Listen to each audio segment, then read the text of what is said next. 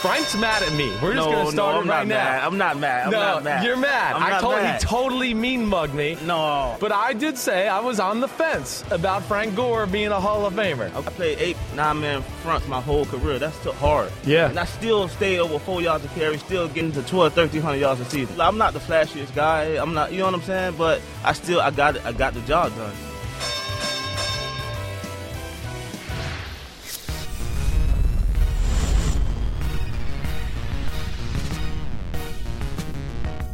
Oh, yeah. What's up? All right, everybody. It's Monday. It's PFT edition. That's right. Florio, we're having some technical difficulties. Hopefully, we'll be able to bring him in at some point here shortly.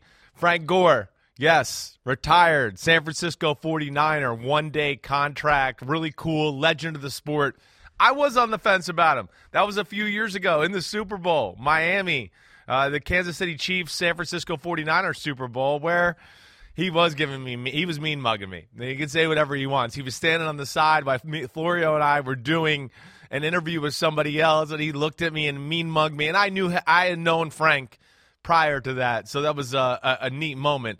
And what I also know, he was mad and mean mugging me as he was sitting there, and I was doing this interview with Florio.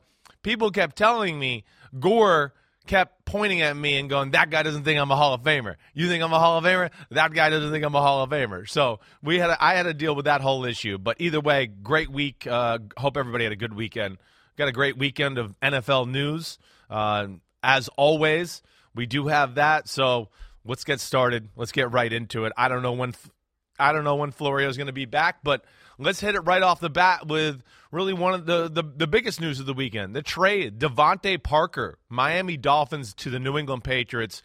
Huge news. Huge news. One, I'll lay it out there flat out here. Let's go through the trade details. Dolphins receive a 2023 third-round pick from the Patriots. Dolphins also sending a 2023 fifth-round pick to the Patriots, all right? Parker, 2 years remaining on the contract. Miami, the Dolphins, have been doing some unbelievable things, even with the fact that they traded away so many assets for the Tyreek Hill trade. It doesn't mean they're hurting in that department, especially for the 2023 season. Miami now has 5 picks in the first 3 rounds of the 2023 draft. Pretty amazing there. I do believe it's 2 in the first, 2 in the second, and then 1 in the third, if memory serves me correctly there. Devontae Parker, a guy that drafted in the first round out of Louisville, talented football player, had a problem for a lot of years in his career, staying healthy, and really never put together too many consistent seasons year after year, but has shown glimmers. And that's one thing, with Mike, we would discuss this a little bit more, but the Patriots, I know, back when Devontae Parker came out in the draft, was a guy that they fancied. They had their eyes on Devontae Parker, and I think he's going to be a good fit for up there. One, Devontae Parker, we know they got Kendrick Bourne. He's up there. They got Nelson Aguilar, nice guy there. You add Devontae Parker to the group, right? He's really similar to those guys in a lot of ways, except more talented, like the better version of them. And then with all 3 of those guys, they can kind of all do everything. This guy, all 3 of them can kind of run by you if you got to. They're all good route runners. They have a little size and length. Parker, though, he's the one that's the most talented. There's no question about that. He goes about 6'2", 6'3". He's an extremely good route runner, can do all the things adjusting to the football. He's caught 2 years ago, you go back to that season, caught a lot of jump balls, back shoulder balls from Tua. So I think that was a big addition for the New England Patriots, where you were sitting there kind of going like, what are they going to do here? What is New England going to do to change their football team over? So that's the big thing. And now I think we have Mr. Show Up 30 seconds before the show to work out the technical difficulties. I think he's here. So, hey, Mike. Hey, how you doing, man? Well, you know what? If I had shown up 6 minutes before the show, it still wouldn't have been worked out on time because it's now 7:06 or 7:04. I don't know why my laptop has a different time than my phone. They're all Apple devices. They're all connected through the same whatever it is. They're supposed to have the same time. So it's 7:04. Yes, that is the one flaw in showing up 2 minutes before air. In the event that there's a technical snafu, we're not aware of it.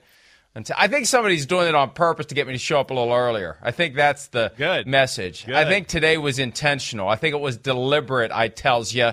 Deliberate. Good morning, Chris. Good morning, Michael. How you doing? We were talking about a little Devontae Parker Yeah, stuff. forget about Devontae Parker. I got something else for you. Cool. I got something else for you. Let's do it. I finally found something that you, Chris Sims, journeyman NFL quarterback, through no fault of your own, you didn't lose your own spleen. It was forcibly removed from your body. Without that, who knows what you would have been. I will give you that. Thank you. I will get, and I'm not being sarcastic. Right. You were in the process of coming into your own before that day in September of 2006 where you took repeated blows and no one bothered to get you out of the game and make sure you were okay until Jake Delhomme said at the end of the game, you don't look so good. So, but for that moment, but for that game, who knows what you may have become. But you do have something in common with legendary Slingin' Sammy Baugh. Do you know what that is? No. Well, I've learned this morning. One of the many realizations of reading Peter King's Football Morning in America column, it was to my great pleasure that I read an anecdote from John McClain, retired last week after 47 spectacular years with the Houston Chronicle. Right. Back in the 80s, John McClain went to visit Sammy Baugh at his ranch. And after 5 hours of conversation, John McClain was preparing to leave. And I'm paraphrasing here because I don't have it in front of me, but I don't need to have it in front of me because it's burned into my brain. Sammy Baugh said one of the great things about living out in the middle of nowhere is you can take a pee anywhere you want, including right off of your porch. So he did. Just like you. Yes. Just like you. And John McClain joined him. Oh, that's awesome. Me and Slingin' Sammy. Great minds think alike right there. It's the only thing that's going to be compared to him. But I don't know. Yeah, I don't know. He's slinging some pee out of his grass. That's amazing. So and that's what John McClain wrote this story, or you read this in Peter King's column. And he shared it with Peter King. That's amazing. And John McClain, did he really take a pee in the yard too and just go, okay, the hell with it, I'll do it?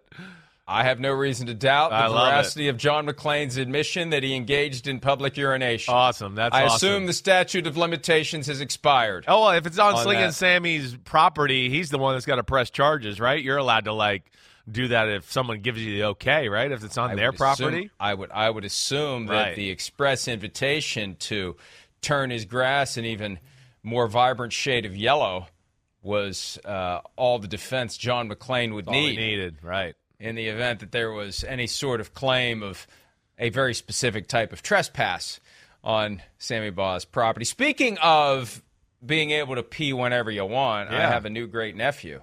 Wow. We need to talk about that. Wow. Well, you know about Congrats. that. Yeah. We're getting an official photograph. Apparently they have a onesie just for me. I can only imagine what the onesie says on it or what designs may be drawn on it, including one with a certain finger that may be sprouting skyward. Sure. Like one of the photos I did get the other night of him giving the finger, so the kid's already ahead of schedule. Well, you sent me that. I got to see that picture where the kid accidentally had the right middle finger up, and the kid looks like he's on the right track, in my opinion. Looks like he's going places. He knows where to go. I like this kid already. Minor scare with the meconium aspiration, something that happens in 5 to 10% of births. There is a bowel movement that happens before the child is born, and some of that ends up in the lungs, and it can be very serious, and they had to precautionarily put him on oxygen and antibiotics. But he's going home today. All good, and we're going out there to see him on Saturday. Good. I could have done without those last details, but that's good. Nonetheless, we're happy. Just so you know. Hey, thanks, the Doc. more you know. Well, listen, we talk about peeing off of Sammy Baugh's porch, and we talk about one final little indignity in the womb that, sometimes you can't hold it. Yeah. I mean, they don't tell you. You don't get a rule book when you're in there. Can you imagine what that – I mean, it is very good that we don't remember – that moment because we would all have PTSD. Can you imagine? Yes. You're just kind of floating around in this quiet serenity and you're warm and you're comfortable, and then all of a sudden you're getting flushed out. I mean, and it's got to be painful. Into the world, right? Where it's painful for the mother. It's got to be painful for the kid to get squeezed out. Anyway, not as painful as it is for the mother. I know that. I know that. Have I ever told you that story? I don't think I have. And since we're going down improper stories, literally. I had a story like that just to go on this with my second child, Philip. Philip was a pretty big boy. I think he was 8 pounds. What a shock. He's got a big, giant alien head. Big, giant alien. What a shock. Big, giant alien head, and decided to come out like Superman with one hand in front. So, because of that, of course, that added a little more pressure for my wife. My wife, both births did them totally natural, Mike. No, nothing to induce it, nothing to do the pain. She's kind of into that, so she did it. My son, he got born on the day before I was with the Tennessee Titans. We were about to go play the Seattle Seahawks. And I'm worried in preseason game 2 if I'm going to be able to get on the plane in time, or if I'm going to have to make my own arrangements to get out to Seattle. And so now it's, my wife's in labor. It's around 8 in the morning. I think the plane's leaving at like 10:30, somewhere in there. And I'm like, all right, I got to call the Titans. I got to call my coaches and let them know what's going on, and not sure if I'm going to make the plane flight or not. And as I'm on the phone with the offensive coordinator and the quarterback coach, my wife's in the background. She's pushing, and I mean, just making the craziest noises you could ever imagine, to where my offensive coordinator, the late, great Mike Heimerdinger, he goes, "What in the hell is that?" And I go, "That's my wife." And he goes, "Oh, my gosh, you got to go, man. I'll talk to you later." And that was it. But I made the flight. She pushed that Phillip out, got it done, and I was on my way to go play some preseason football. She pushed that Phillip out. I have pushed a feeling that thing out. That Phillip, you were going to start with something else that starts with that same phonetic. Yeah, right. Way they pushed that little leper out. That Phillip out. All right. Yeah.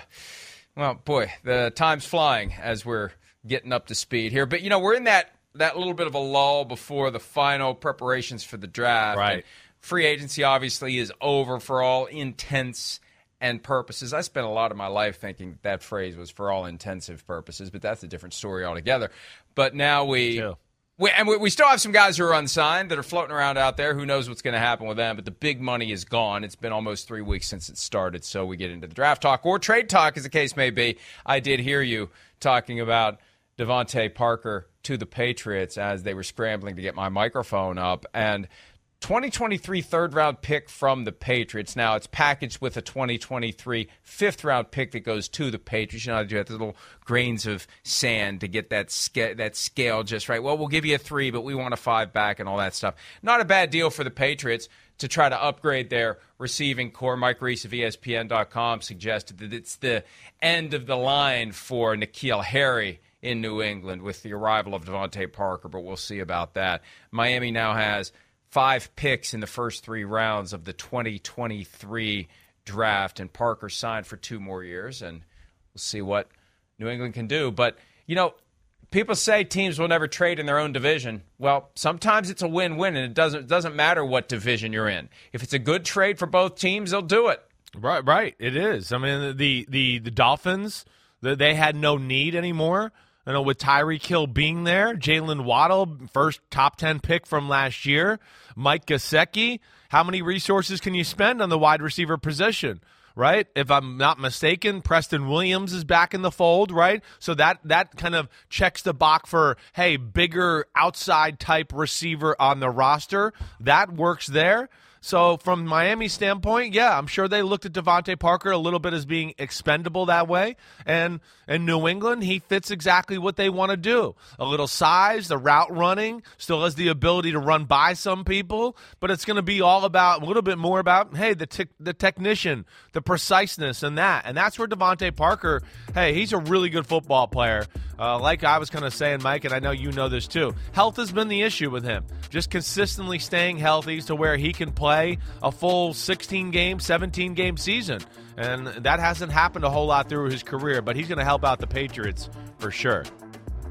Lynn Bowden, Cody Core, River Craycraft, Devontae Dedmon, Tyreek Hill, Trent Sherfield, Jalen Waddle, Preston Williams, and Cedric Wilson. Those are the receivers. And Cedric Wilson. I forgot about him, too. Right. Yeah, picked him up from the Dallas Cowboys. Yep. You know what, though? There's something about this that fires a neuron from a few years ago. Remember when Stephon Gilmore became a free agent and he was being linked to teams like the Bears and a few others, and then all of a sudden in come the Patriots and they grab him. And I remember thinking at the time, they paid him market value, and they rarely do that for somebody who hasn't played for them, except for last year when they had all the money and no one else had any, so they just went out and bought everyone. But I remember thinking, wait a minute. Bill Belichick has spent 5 years, in the case of Stephon Gilmore, dealing with him twice a year. Right. So he's seen something at some point over the course of the first 5 years of Gilmore's career to make him say, yeah, I'll take that guy. Right. Same thing with Parker. Agreed. Especially when you look at Belichick being a defensive guy. He's seen something with Parker's ability to get open, ability to make things happen that has made him say, I want this guy. Yeah. I mean, the third-round pick is a decent round pick, and yes, they get a 5 back too, so they're not giving up a ton. They're just dropping down 2 rounds with their pick, but still, they're giving up value to get this guy, and they're committing to paying him a significant amount of money relative to what other receivers on their roster may be making. So that would make me a little nervous. If I'm shopping Devontae Parker and Bill Belichick gives me a phone call, that would make me think, yeah, this guy has seen something. This guy thinks he can do something with this guy that maybe we haven't. But what else are they going to do? The moment they trade for Tyreek Hill and add Cedric Wilson, that's when a guy like Parker becomes someone you already make that decision. You're going to move on from him. And my guess is they probably tried to get him to a different team for that same package. I mean, you would send him out of the division if you could for the same package. Right. But, the Patriots, they do the deal, and I can't help but wonder whether or not Bill Belichick says, I'm happy to get this guy because he could be a lot more than he ever was in Miami. Not that he was nothing, but he could be even more. I agreed. I think he can be more. I think he fits. I think one of the reasons Miami looks at this and goes, okay, let's trade him or get rid of him is just they go, he's not really our cup of tea. He's not what we do as far as, Mike McDaniel, Tua, we know it's bootlegs out in the flat. It's a slant. The guy's on the run, shallow cross on the run.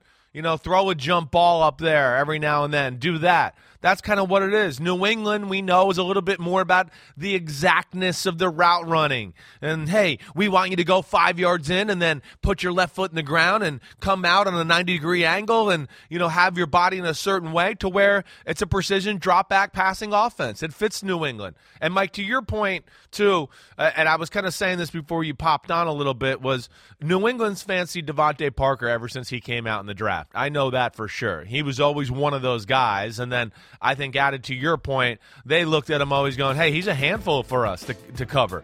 He runs routes really well. He can run by you. He has enough explosive ability to go, oh, here he goes for a 50-yard bomb over the top. And then he's got the size to go along with it to catch jump balls and do that type of play at the wide receiver position. He tore their butts up 2 years ago when they upset the Patriots in Week 17, right? To lose and then become the 3 seed where Kansas City became the number 2 seed and then New England lost the last week to the Tennessee Titans, right? The next week in the playoff game. If I remember correctly, Parker tore Gilmore up there too. So they have had a few firsthand experiences to what you're saying as far as how good the player is. 8 catches for 137 yards that day. There you go. 12-29, 2019, Week 17 of the 2019 season. That was back-to-back 100-yard games for him. He had 4 in all that year, 159 best year against of his career. The Eagles in 2019. 7 years, as you mentioned, with the Dolphins. And it was funny because I remember when he was coming out of Louisville 1 year after Teddy Bridgewater, there was talk maybe the Vikings would try to get him and pair those two up again. Now Teddy Bridgewater goes to Miami, and a couple of weeks later, Devontae Parker's gone after Parker was there for 7 years. So I'm sure at some point those two discussed, hey, we're finally going to get to play together again like Devontae Adams and Derek Carr, and that didn't last very long because enter Cedric Wilson, enter Tyreek Hill, and out goes Devontae Parker. And I think we mentioned that the day the Tyreek Hill trade went down, that makes Devontae Parker a luxury that the Dolphins can no longer afford. You only got so many spots on the roster. You only got so many guys you can play. If he's not going to be in the rotation, what's the point of keeping that salary around, Chris? Yeah, that's right. Keep the salary around. What you do, keep him, and he gets hurt late in the year or something like that. Now, oh no, you're stuck with them next year. I mean, there's just so many things that come into play here. And then I think added to the fact of, they're set, and the Patriots are, I don't know if they're desperate, but they should be, at least in my opinion. You look at the Patriots roster. You brought up N'Keal Harry. Okay, yes, I wouldn't think he's going to be there much longer, or if he is, he's not going to be a major part of the offense. He's been a huge disappointment. But then, Mike, like after that, you go, who the hell do they got at receiver? We know they got, of course, Nelson Aguilar, and then they got Kendrick Bourne. You know, they add Ty Montgomery to the mix, who I don't know if he's going to be used more as a running back or a receiver. Most teams have used him more as a third down running back the last few years. So, again, this is where it's going to get interesting. They've lost Jacoby Myers. He's put up some production for them the last few years, right? Jacoby Myers is not on the football team anymore, if I'm remembering that the right way here. So that's where I just look at it and go, man, the Patriots had a desperate need here. They're one injury away from going, whoa, who the hell are you going to play at receiver? This guy's unproven commodity. Is he really ready for prime time? And, of course, as we know, they got a young quarterback who you're still trying to make look good in this situation. Yeah, they've got Aguilar, Bourne, N'Keal Harry, Ty Montgomery, Trey Nixon, Malcolm Perry, Matthew Slater, although he rarely plays receiver, and Christian Wilkinson. Think about Ty Montgomery. That really does fit with something we know the Patriots like to do, which is get your personnel on the field and move guys around, slip into no huddle, and put the defense in a bind. They used to do that when they had the late Aaron Hernandez on the team. He could play any position that they wanted to put him in, and maybe Ty Montgomery does that. That's why I'm surprised Cordell Patterson didn't last longer in New England, because he was able to do that. But they like having guys like that where they can slide into no huddle if they choose to do so. But you're right, they needed help at the position, and you can still roll the dice in the draft. But look, they did with N'Keal Harry. We've criticized the Cowboys for sending their first-round pick in 2019 to get Amari Cooper, because they paid Cooper $53.9 million over 3 years when they would have paid less than $12 million on a 4-year contract for somebody that would have taken with the 27th overall pick in the draft in 2019. And we've rattled off the names of the guys they could have had: DK Metcalf, Deebo Samuel, A.J. Brown. However, they also could have had N'Keal Harry, because that's who the Patriots took with Deebo Samuel, A.J. Brown, and DK Metcalf on the board. So I no longer trust it, if I ever did, the ability of the Patriots to draft receivers. For as great as the Steelers are at finding receivers, isn't it amazing that is the glaring Achilles heel of Bill Belichick and his group? I mean, they took Chad Jackson, who was a disaster in the second round, like in 2008 or 2009. They have been abysmal when it comes to drafting receivers. Yeah, they were abysmal even the years I was there with some of the guys drafted, even mid-round picks. They are, Mike, one where you have said it, and this is, to me, like, epitomizes exactly what – this is one where, for whatever reason, New England, Belichick, they're not great at evaluating or translating, what this guy is in college, this is what he can be in the NFL. They're very good at, we've seen you in the NFL, and now we think we can make you work up here, whether it's Wes Welker or other guys like Randy Moss, blah, blah, blah. Yes, that works, but I know, Mike, it is pretty shocking as far as that position's concerned. It is not a great, track history as far as what they've done there for guys that can really help their team out, especially, I think, if we're thinking top half of the draft type guys, top 2-3 rounds of the draft. A point we've made in the past, is it an issue of drafting the wrong guys, or is it a failure to develop them? And does it boil down to simple Belichickian impatience? Get that son of a bleep off the field. He doesn't, let him play again when he figures out how to tie his damn shoelaces. That kind of thing. Let's get a veteran out here who knows what we're doing and what we look for, so we can practice these reps, so we can get through this day, so we can develop our defense too, instead of having some guy with his head up his butt out here who doesn't know what he's doing. It could be that simple, that he just has no patience for a younger guy. Kind of like John Gruden wouldn't have patience for a young quarterback. Maybe Bill Belichick doesn't have patience for young receivers, and they never develop. He never gives them that chance to learn. I don't know. I'm spitballing. No, here, I don't think it can't just be they're picking the wrong card every time. It's got to be something more than we got the wrong guy. It's got to be at some level we're not doing enough to turn that guy into the player that he could be. I think there's some truth there to that, Mike. Legitimately. First thing, let me just say this: Jacoby Myers is there. He was a restricted free agent. That's why I couldn't figure it out in my head. Not on the roster yet, but he's still there. I remember I was like, wait, something went down. Okay, so yes, there is that. But then, to your point, Mike, I think that's a very real thing up there in New England. How many times have we talked about, and I've kind of tried to discuss as far as how complicated that offense is, right? That offense, as far as language is concerned, how the plays are called, is different than any other place in football. And then the rules and the amount of plays that have rules and are very intricate and detailed there, it is very tough on a young receiver. Out of all the positions that I would say you got to go from college to the NFL and adjust, receiver's already one of those that's a little bit more complicated than the rest because, again, college football right now. It's run up to the ball and act like we're going to snap it, and then we don't snap it, and then I look to the sideline, and the coach tells me exactly the play I'm going to run. Okay, right, I'm going to run one of those 3 routes because I only run 3 routes. I'm in college football, and that's their life. And then all of a sudden they go to New England and they're going, 0 out slot, 72, pearl spot, blah, blah, blah. They're saying all these words and they're going, oh my gosh, wait, hold on. I don't even know where to line up first. And then wait, what's my route? And then wait, I got to run 3 different routes according to the coverage, and you want each one to be a little different and nuanced. And I think there's some reality to what you're saying, Mike, 100%. Sorry for the long story there, but I was just trying to paint the picture for people a little bit. No, I think that's valid. And again, whether it's impatience or whether it's failure to develop them or failure of them to step up, there's something that has gone wrong with the Patriots for the most part when they have drafted receivers under Bill Belichick. This won't take long. Indulge me on this. Trey Nixon, 7th rounder last year.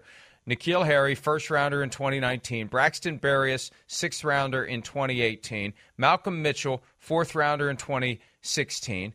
Devin Lucien, 7th rounder 2016. Jeremy Gallen, 7th rounder 2014. Aaron Dobson, a 2nd rounder out of Marshall in 2013. That was a wasted 2nd round pick. Yep. Josh Boyce, 4th rounder that same year. TCU, right. Jeremy Ebert. Taylor Price out of Ohio, a 3rd round bust in 2010, taken a round before Aaron Hernandez. Brandon Tate, who was decent at first, but ended up in Cincinnati more as a kick returner. He was a 3rd rounder in 2009.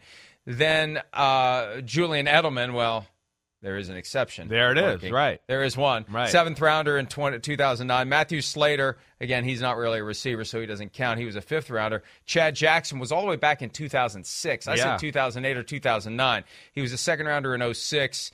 And PK Sam, Bethel Johnson, Deion Branch, 2nd rounder in 2002. So there you go. Of the Bill Belichick experience. So they got 2 Super Bowl MVPs. I guess if you look at it that way, it's glass half full. Hey, man, I've drafted 2 receivers who became Super Bowl MVPs in the last 20 years. Who else can say that? Well, that's fine.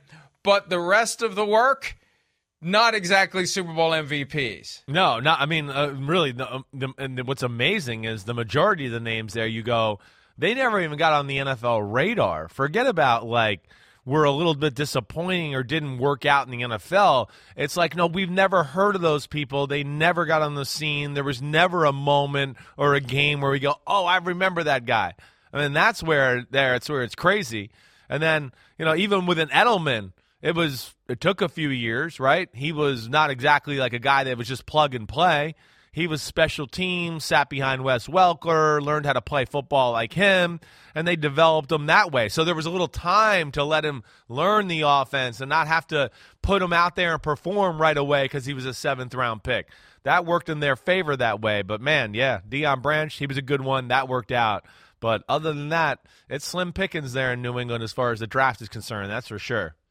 They should just no longer draft receivers and acquire them this way. Let someone else develop them and pick them, and then you go out and cherry pick them either as free agents or in a trade when someone ends up with a glut of wideouts, which is exactly what happened to the Miami Dolphins.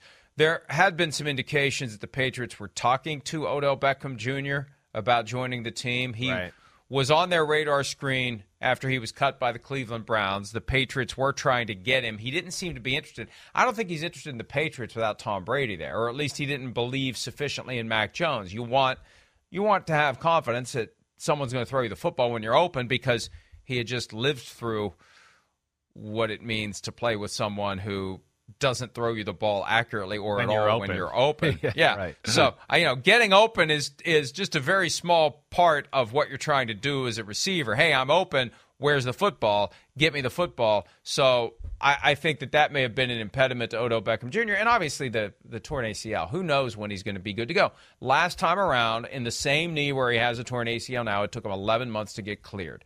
At a time when we're taking for granted the notion that, torn ACL, hey, surgery, rehab, you'll be fine. Yeah. They give why am I blanking on the name of the guy? Chris Godwin. I knew if I talked long enough it would come to me. Chris Godwin in Tampa, they give him a 3-year, $60 million deal, barely 2 months removed from ACL surgery. So that's the big question with OBJ. And, as the Rams slow play it and just kind of everyone assumes the Rams are going to get him, all it takes is one team to say, we'll go ahead and spend the money now. We'll make the move now. We'll do what we have to do now to get OBJ away from the Rams. And it wouldn't surprise me if someone makes a strong pitch and understands what they're getting and that they're not going to get anything from him early in the year, but they may get a payoff come December or January or in 2023 if they do a multi-year deal. I feel like Ty's going to go to the Rams, right?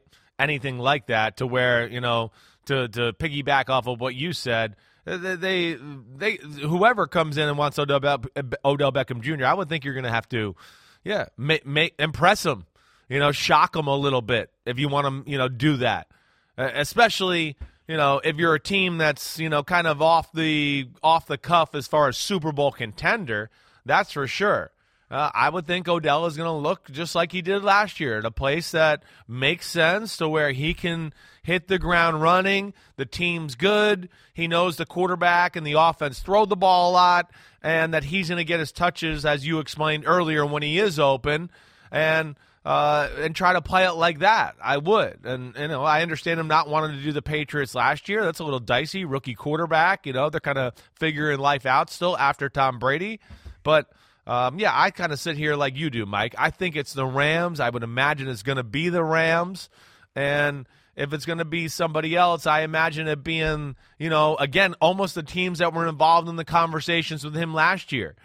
Green Bay, Kansas City. Hey, you want to come here for the low? We don't need you this second. Green Bay kind of needs him. But Kansas City and those kind of teams can kind of go, we don't need you this second. Get healthy. Just try to get here, around Thanksgiving. And then we'll try to go win that damn Super Bowl. I would think it'd have to be something like that to steal Odell Beckham Jr.'s mind and heart from the Rams. Remember what it was last year that ultimately got him in L.A. What was it? They showed me the love. The love. He pulled out all the stops. Right. It's good old-fashioned recruiting. I think we lose sight of that in the NFL. Yeah. Because they're people. There's, especially because, look, you recruit free agents. You don't have to recruit draft picks. You just tell them you're coming here. Who cares? You recruit us. We don't recruit you. But getting the human beings involved, getting people to express in an interpersonal way, we want you. It's not just a cold financial negotiation. It's phone calls. It's text messages. It's public statements. We want this guy. We love this guy. We need this guy. That can have an impact. So if you want to try to get him away from the Rams, it isn't just money. You got to have that same full court press. You got to have people who are excited. And maybe it's hard to muster that when the guy's not going to play for who knows how many more months. Hey, we can't wait. Oh yeah, we love it. But you know what? There should be people out there doing that. I know that free agency tends to focus on the guys who are ready to go, but I'd like to think somebody out there could take a step back and say, this guy can really help us when he's healthy. And guys get injured all the time, and we take chances on injured guys all the time. Let's go do the full court press on Odell Beckham Jr. Let's offer him more than what we think the Rams can pay. Yeah. And let's mobilize our troops to make him feel like we really want him, because we do. Let's go do it. Let's not play, cloak and dagger or take it slow or be, too guarded in what we say. Let's just go get this guy. That's how you're going to get him. Anybody who wants him, that's the roadmap. We saw it last year. The Rams provided it to us. Yeah, no, they did. I don't disagree with you there either. And really, I feel like in my heart or my brain a little bit that it will happen at some point. I would imagine teams maybe want to let Odell get a little further down the road to gauge how the recovery's going. I would imagine that's part of the conversation if you're talking about Odell and adding him to your football team, definitely. But I think you're right. He's been in two places, prior to the Rams where he felt like they didn't want him at the end or the love wasn't there. Love is very real, for sure, let alone the quarterback play and touches. We know that. But I'm with you, Mike. If I'm a team that's kind of like set up and go, hey, we're pretty good here. We're not like desperate. We're in decent salary cap shape. Okay, let's add a little icing on the top. Let's see if we can maybe – give him a contract to make him open up his eyes and go, hey, come here and do something. I certainly wouldn't be afraid to toy around with that idea. Like if I'm a team like Buffalo, those are the teams I'm talking about. Like, hey, we're pretty good. I'm good. But, man, if we got you here, whoa, watch out. It could be scary, and we don't need you, and we're not going to rush you before you're ready to go. But, yes, it's a team like that, a team like the Rams, a team like Kansas City now with MVS and Juju there to where it's not desperation. A lot like the Rams were last year before Robert Woods got hurt, who subsequently got hurt the day after they signed him, and they really needed Odell after that. We've talked in the past about the Rams' all-in tendencies and will other teams do it, and we've seen some other teams make some trades, big trades. But I remember saying at one point, because we talked about how the Bills didn't make moves when they could have last year, and I said if they had Von Miller and Odell Beckham Jr., they'd be the ones that have their fingerprints all over the freshly minted Lombardi Trophy. Well, they now have Von Miller, so why not go ahead and finish the job, Brandon Beane? Go get Odell Beckham Jr. Wouldn't that be something? That would be something because they're one of the teams that fits the profile. We don't need him right now. Right. We can let him recover. He's a good locker room presence. The guys love him. Let's get him in here and come December, January, February, we get the payoff. Yeah. We have Odell Beckham Jr. And more importantly, a team we may come across in the postseason does not have Odell Beckham Jr. We got him. Agreed. We don't have to worry about him, and we've got him. They have to worry about it. That, to me, is the type of team. And then what I'd be scared about if I'm the Rams, too, as time lingers here, is something you already brought up. And what's that? Ring, ring. Hey, Odell, Tom Brady's on the phone. He wants to know if you'll come down to Tampa and play for 4 peanuts. You get to play with Brady and maybe win the Super Bowl. Oh, yes, sir, Mr. Brady. I'll be down there. I'd be scared of that if I'm them. I mean, to me, that's a scary situation. But I don't know, again, Tampa with Chris Godwin, they're waiting for that ACL injury. They might want to put resources into that right there.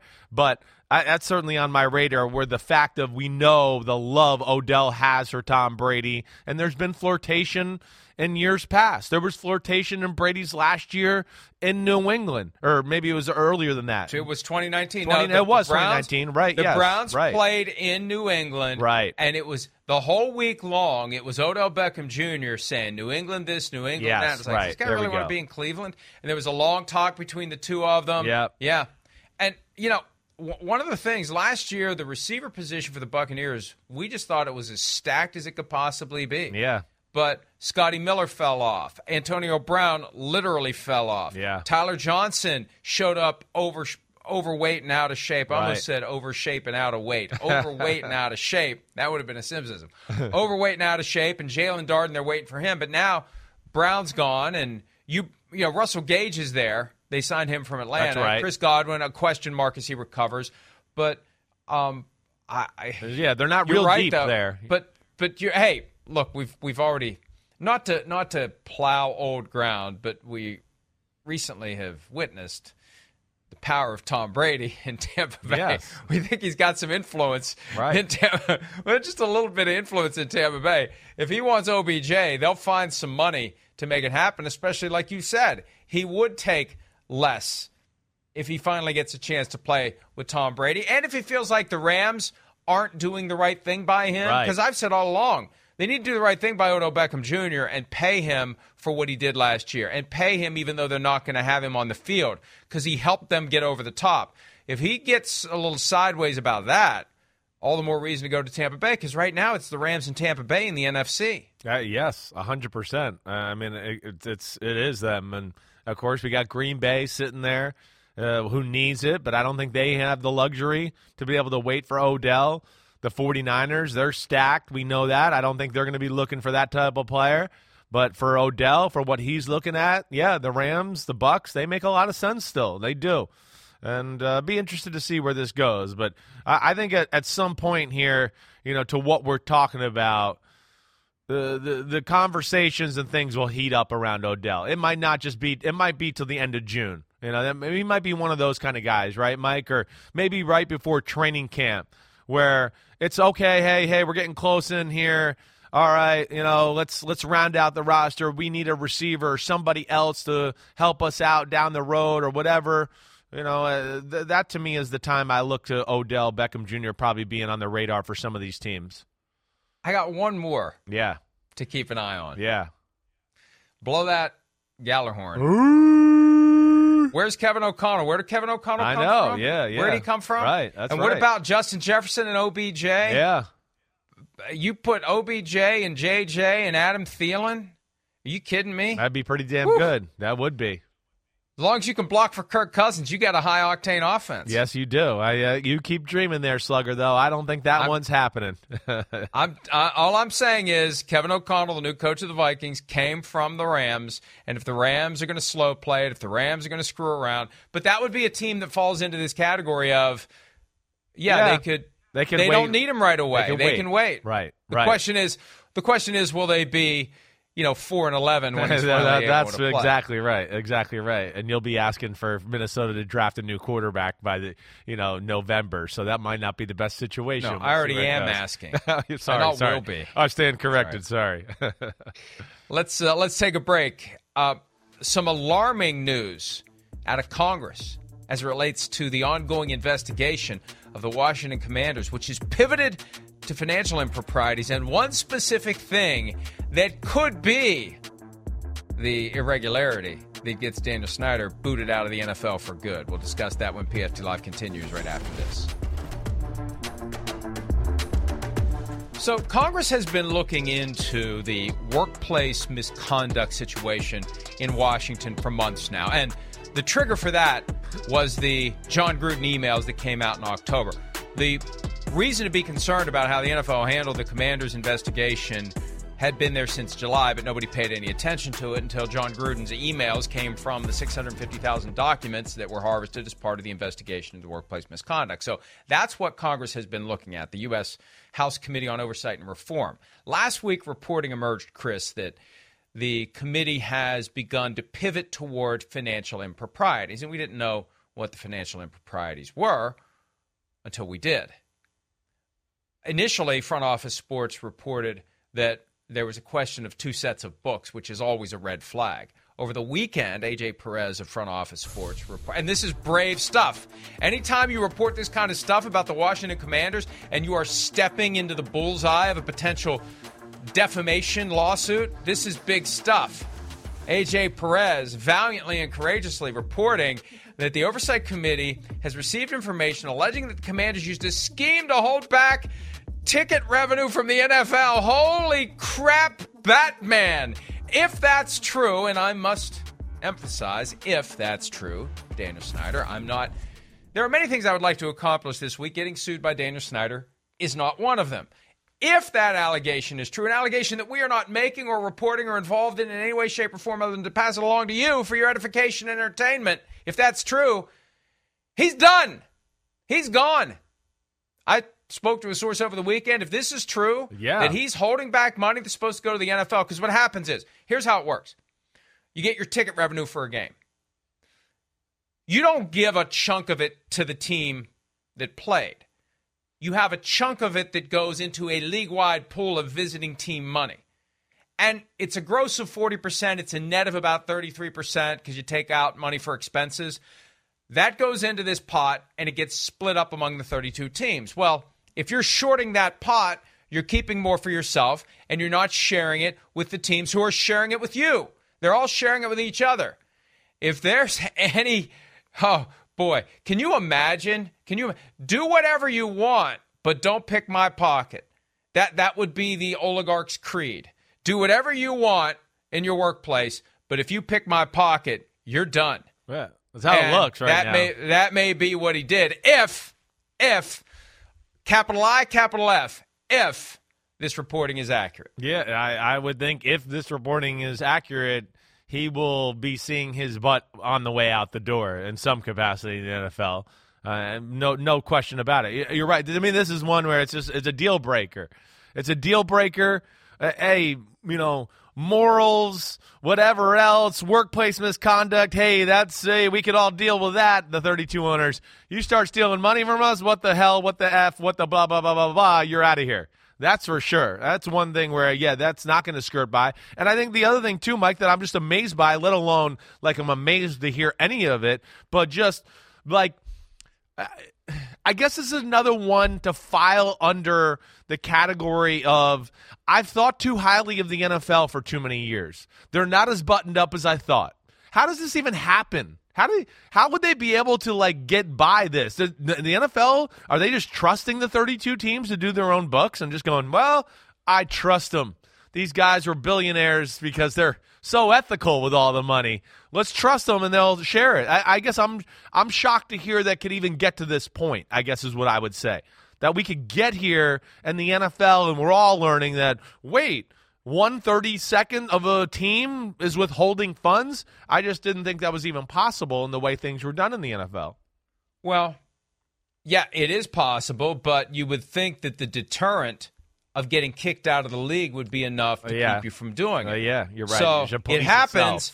And look, I said this last week in a different context altogether. I can't remember who we were talking about. Maybe it was the 49ers and their quarterback situation.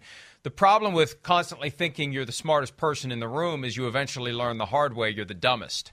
And Snyder, if this is true, you would have to think that he believed he could outsmart whoever it was that is responsible for being on that wall. You need me on that wall. You want me on that wall. And he must have thought he could outsmart whoever was on that wall to make sure that the numbers weren't being cooked, that the numbers weren't being manipulated, that he wasn't funneling cash into his own pocket. And this gets back to one of my broader concerns as it relates to membership in club oligarch. All you got to have is enough money to go buy a team. I don't think they do a background check on you from the standpoint of, is this a responsible person? Is this someone who's going to potentially try to swindle his partners? Or is this somebody who's going to run a front office that isn't rife with sexual harassment, allegedly, and other misconduct, allegedly? So that's what you get when you let the person who can show up with the biggest bag of cash buy the team, and we'll worry about the details later. You're going to get some people, potentially, allegedly, possibly, who aren't the best people to do business with. So, to a certain extent, the NFL only has itself to blame if this happened. And the question is, how far back does it go, Chris? And that's the other thing, too. Beyond him getting his ass kicked out, there will be litigation on litigation here to get the money back. I would think that was so. Withheld if today's PFT Live brought to you by the word if it's true. If these allegations are true. Yeah, yes. I mean, I would think if these allegations are true, that it starts and expedites a process of Dan Snyder having to get out of the NFL in a hurry. And I don't know. I don't know, when do we find this out? When's it all going to come to light as far as whether it's true or not? But crazy, serious, accusations, and of course, on the heels of so many other issues. And I mean, again, for people out there to think wait, this doesn't affect the football team and all of that. Well, Alex Smith said it last week. Thank you. That's exactly where I was going. Come on, Alex Smith, who doesn't say anything about anybody or never criticizes and couldn't be the more professional, nice guy in the world. He basically came out and was like, it's weird. It's weird working there. Of course it affects us. It's always, it goes in the locker room. Guys are talking about it. Wait, our boss, the guy that was here or says he's not here, not running the team, he's doing this. This is going on. I mean, it's one disaster after another. Of course the team is talking about it. Of course it affects the coaches and the staff and everybody else. So that's where it's just a horrible look for the Commanders. And damn, Ron Rivera has got to deal with a lot of crap ever since he took over this team. He's coaching with one hand tied behind his back. It really is, yes. At some point, it's got to affect him. Why did he take that job? Because he said last week, at a certain point, it gets old. He's doing what he can to coach his way through it. It gets old. We just got to go win football games. That's fine, but why did he take that job? He kind of rushed into that one when maybe there were other opportunities out there, unless he saw an opportunity to basically go in and take over. That somebody needs to stuff Dan Snyder in a locker and really show leadership here, and it's a challenge from that regard. And to that extent, I would admire it if that's his reasoning. But at some point, you got to wonder, why did you go there? Why did you voluntarily sign up for such a toxic stew of irregularities? And Chris, one of my favorite quotes is the epigraph to The Godfather, the novel. When you open it up, the first line is, "Behind every great fortune there is a crime," and it kind of gets what you were allegedly, if brought to you by the word if, but I'd never thought of it this way. It's not just behind every great fortune there is a crime. In front of every great fortune there is a crime. Everywhere you look when a great fortune is involved, there is a potential crime. I think that's what we're learning here. That, you get that rich and you stay that rich by being a little loose on the margins at a minimum. Allegedly, possibly, potentially, if. But that's what explains it. That's how you beat the system. You beat the system by cheating the system. If we haven't seen enough examples of that in plain sight in recent years, and I won't say anything more than that, but I think we know what I'm talking about. You just cheat. How do you win? You cheat. And this is as crass an example of cheating that the NFL could have if the allegation is true. What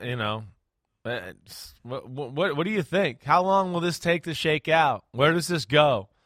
Again, even if this is, true, not to the extent of what we're saying, and again, I just think it's over. It's a deal breaker. How much more can the NFL and the other owners really take of Washington and Dan Snyder right now? That's what that's the question. It's become, something again there. I know it's different, but it's not where, conduct detrimental to the Shield is being led by an owner right now. It's being led. He is the most conduct detrimental thing in the NFL. And, as we know, yes, maybe he was down the street running the team, but not in the building at times. And it's just, that pisses me off as an ex-player. I'm sorry. Look at what we're seeing. Look at what we're seeing on the screen. Right. This guy is supposed to be exiled from the team. This is the day that they unveiled their new uniforms. He goes up the steps first, ahead of the person who's supposed to be running the team, and he goes to the microphone first, and he talks first. This guy is supposed to not be involved in the day-to-day operations of the team and everything that goes along with that. And this is going to loop again. He's the first one up the steps. Here he comes. He beat the person who's supposed to be running the show to the microphone, and he's the first one to speak. And this gets back to something that the commissioner said last week. He insisted that Daniel Snyder is not involved in the day-to-day role that he previously had, that this is a reality of the punishment or whatever it was. There's this whole back and forth. Did he do it voluntarily? Did he do it involuntarily? Does he need permission from the commissioner to come back? Does he not need permission? Well, what the commissioner said last week was he's still not involved. The Washington Times reports the next day that he is involved. He has resumed his prior role with the team, which would seem to be a fairly red flag. And I asked the league for comment. Well, the commissioner addressed it Tuesday. Yes, on Tuesday he said he's not involved. On Wednesday, a report emerges that he is involved. That would seem to cry out for some further comment by the league. But the league is keeping its mouth very, very shut on this. And I think they're treading lightly because they don't want to fight with Dan Snyder more than they need to. And also, Chris, I'm suspicious, and I don't know this. This is just speculation based upon the reports that are available to us. I can't help but wonder whether somebody who knows what's going on is cooperating at the not-so-gentle nudging of the NFL. I think it's a former employee. I don't know who. I don't think it's Bruce Allen. But I think somebody who knows something is cooperating with this committee at the direct behest of the league to try to finally make this happen. And the clock is ticking because if the Republicans resume control of the House of Representatives come November for the midterms, this committee's work as it relates to the Commanders is done. The plug gets pulled. It's over. So what is it? It's April 4. We got until November, early November, as a practical matter, to see this play out.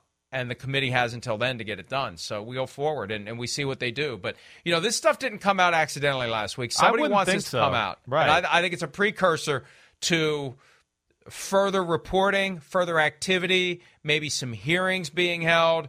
But this isn't good. And at a minimum, doesn't the league have to come out and say it's investigating it? The league hasn't said anything. Shouldn't the league say, we're looking into this, we take this seriously? It's amazing that the league has said nothing. Yeah, it is. It is to me. It is, the whole thing's amazing. The whole handling of the Washington Commanders is not in line with the way the NFL handles anybody or anything else. It's like, for some reason, I don't know what it is. It's weird. I know they're owners and the rules are a little different. I get that, yes. But, man, even for the owners, the Washington Commanders is a stain on the NFL right now, plain and simple. And to the point where, I mean, I got to wonder if some of these owners are like, man, I hope he did steal so we can bust him and get him out of here and just get a new look or a new guy running the show there. I got to imagine some of the old school owners in the NFL do not like Dan Snyder and what he is doing to the league right now. You know, and again, maybe not even guilty of a lot of these things, but regardless, the perception is not good. And they are looked at as dysfunctional, major, in a big way, let alone they have people within their organization and people that work there are telling you that. I mean, Ron Rivera was saying last week, right, it's exhausting. He's exhausted from having to defend them all the time and always answer these questions. And then we heard from Alex Smith. So, damn, Washington used to be like one of those organizations I looked at to be really, really special, and the luster is off them right now. At one level, some owners like the fact that there are dysfunctional teams because the dysfunction does bleed into the football team and it makes it easier to beat them. That is a real dynamic. The owners who know what they're doing relish the fact that a certain percentage of the league is inherently dysfunctional and it runs through the full organization, and it makes it easier to win games when you play those teams. Secondly, and this is why they kept all of the details under wraps, I believe, based upon people I've spoken to, that none of the stuff came out about the findings from the Beth Wilkinson investigation back in July of 2021 when they announced the conclusion, but really didn't give us anything to support how they got to the conclusion, because I think if some of that stuff came out, it would be unsustainable for Daniel Snyder to continue. If we saw in chapter and verse detail the allegations that were validated by Beth Wilkinson, I think they were protecting themselves. They don't want that standard to apply to them. They don't want disgruntled employees to be able to kick up enough of a mess that an independent investigator comes in and starts looking for things and finds something, and the next thing you know, you're out the door. They're trying to protect themselves. But you get to a point where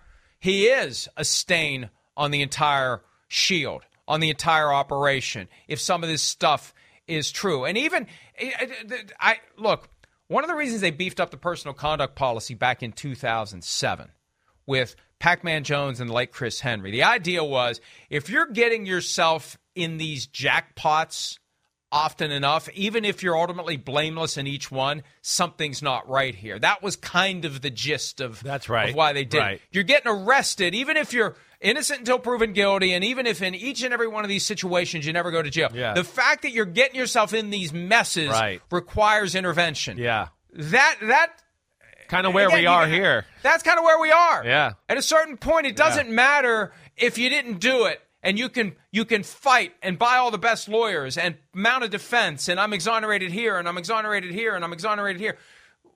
We shouldn't have an owner who constantly has to go out and fight to be exonerated. There's something fundamentally wrong. There's something that disqualifies you from being an owner if you are constantly under siege. I guess that would be the way that I could express it and hope that other owners see that and say, we are going to be better off the moment that we no longer have to deal with this guy. It seems that way right now. The way we sit, sitting here now, spring of 2022. I understand. Hey, the NFL owners, other than that, like to your point, Mike, didn't want to set precedent with some of these things going after Dan Snyder.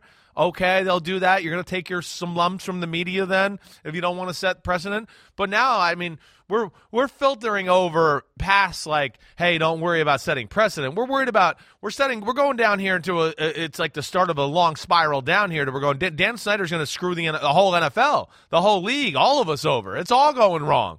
Again, it's never good. Congress is involved in investigating a football team, let alone there's a bunch of other issues to go along with it. At some point, you got to go, wait, the hell with precedent. He's going to set the precedent to take the damn league down here and just give us years and years of crap to deal with. Well, here's something else you got to consider, because there is a belief that he's the one that leaked the John Gruden emails. I'm not saying it's true. I'm not saying it's true. Right. All I know is there aren't many people that had access to them, and he was one of them because they were on his servers. Yeah. Okay, and when I say him, I mean his organization. Right. But there is a belief held by some, at least one person I know of specifically, who firmly believes those emails were leaked by Daniel Snyder, not by Roger Goodell or the NFL. My point is this. If they do push him out the door, what other damage is he going to do on the way out the door or once he's out the door, just as a vindictive reaction to being pushed out? What does he know about the league that he could use to try to bring others down, to try to bring the league down? And, there's going to be reporters out there that soak it all up like, a plate full of sauce and you got a hunk of Italian bread. They're going to want that. And I'd be interested in that. However the truth comes to light, the truth comes to light. If Daniel Snyder knows things that are credible and provable, yes, let's hear it. Whatever it takes, whatever the motivation. But I think they have to be concerned about that. They push this guy out the door. Anything he knows about other owners, other people in the league, anyone, anytime, any place, anywhere, you got to worry he's gonna let all that out. And again, that's all the more reason to be careful about who you let in. Because if you let somebody in that you have to be worried they're going to do that, you never should have let them in the first place. Yeah, I agreed there. Agreed. I got no more to say about the subject. Well, I'm out. I'm out of things to say. You're out of ammo, Admiral Stockdale. I sent an email to the league while we were doing this segment to ask them for an official comment on the reporting from Front Office Sports that there was. Because you can't say nothing here. How can you say nothing? You have to at least say this is incorrect, or you have to say this is a very serious matter and it will be investigated. Silence is unacceptable if you're the NFL here, because the allegation is that there may have been picking of the pockets of the other owners by one of the owners who held back money that should have gone to the league at large to be distributed to all teams. That is as serious of a financial allegation as you can make against an NFL owner as it relates to his interactions with his partners. Let's take a break. When we return, the projected over-under win totals are out for 2022. We'll look at some of the most intriguing numbers as affixed to the teams in the AFC when PFT Live continues right after this.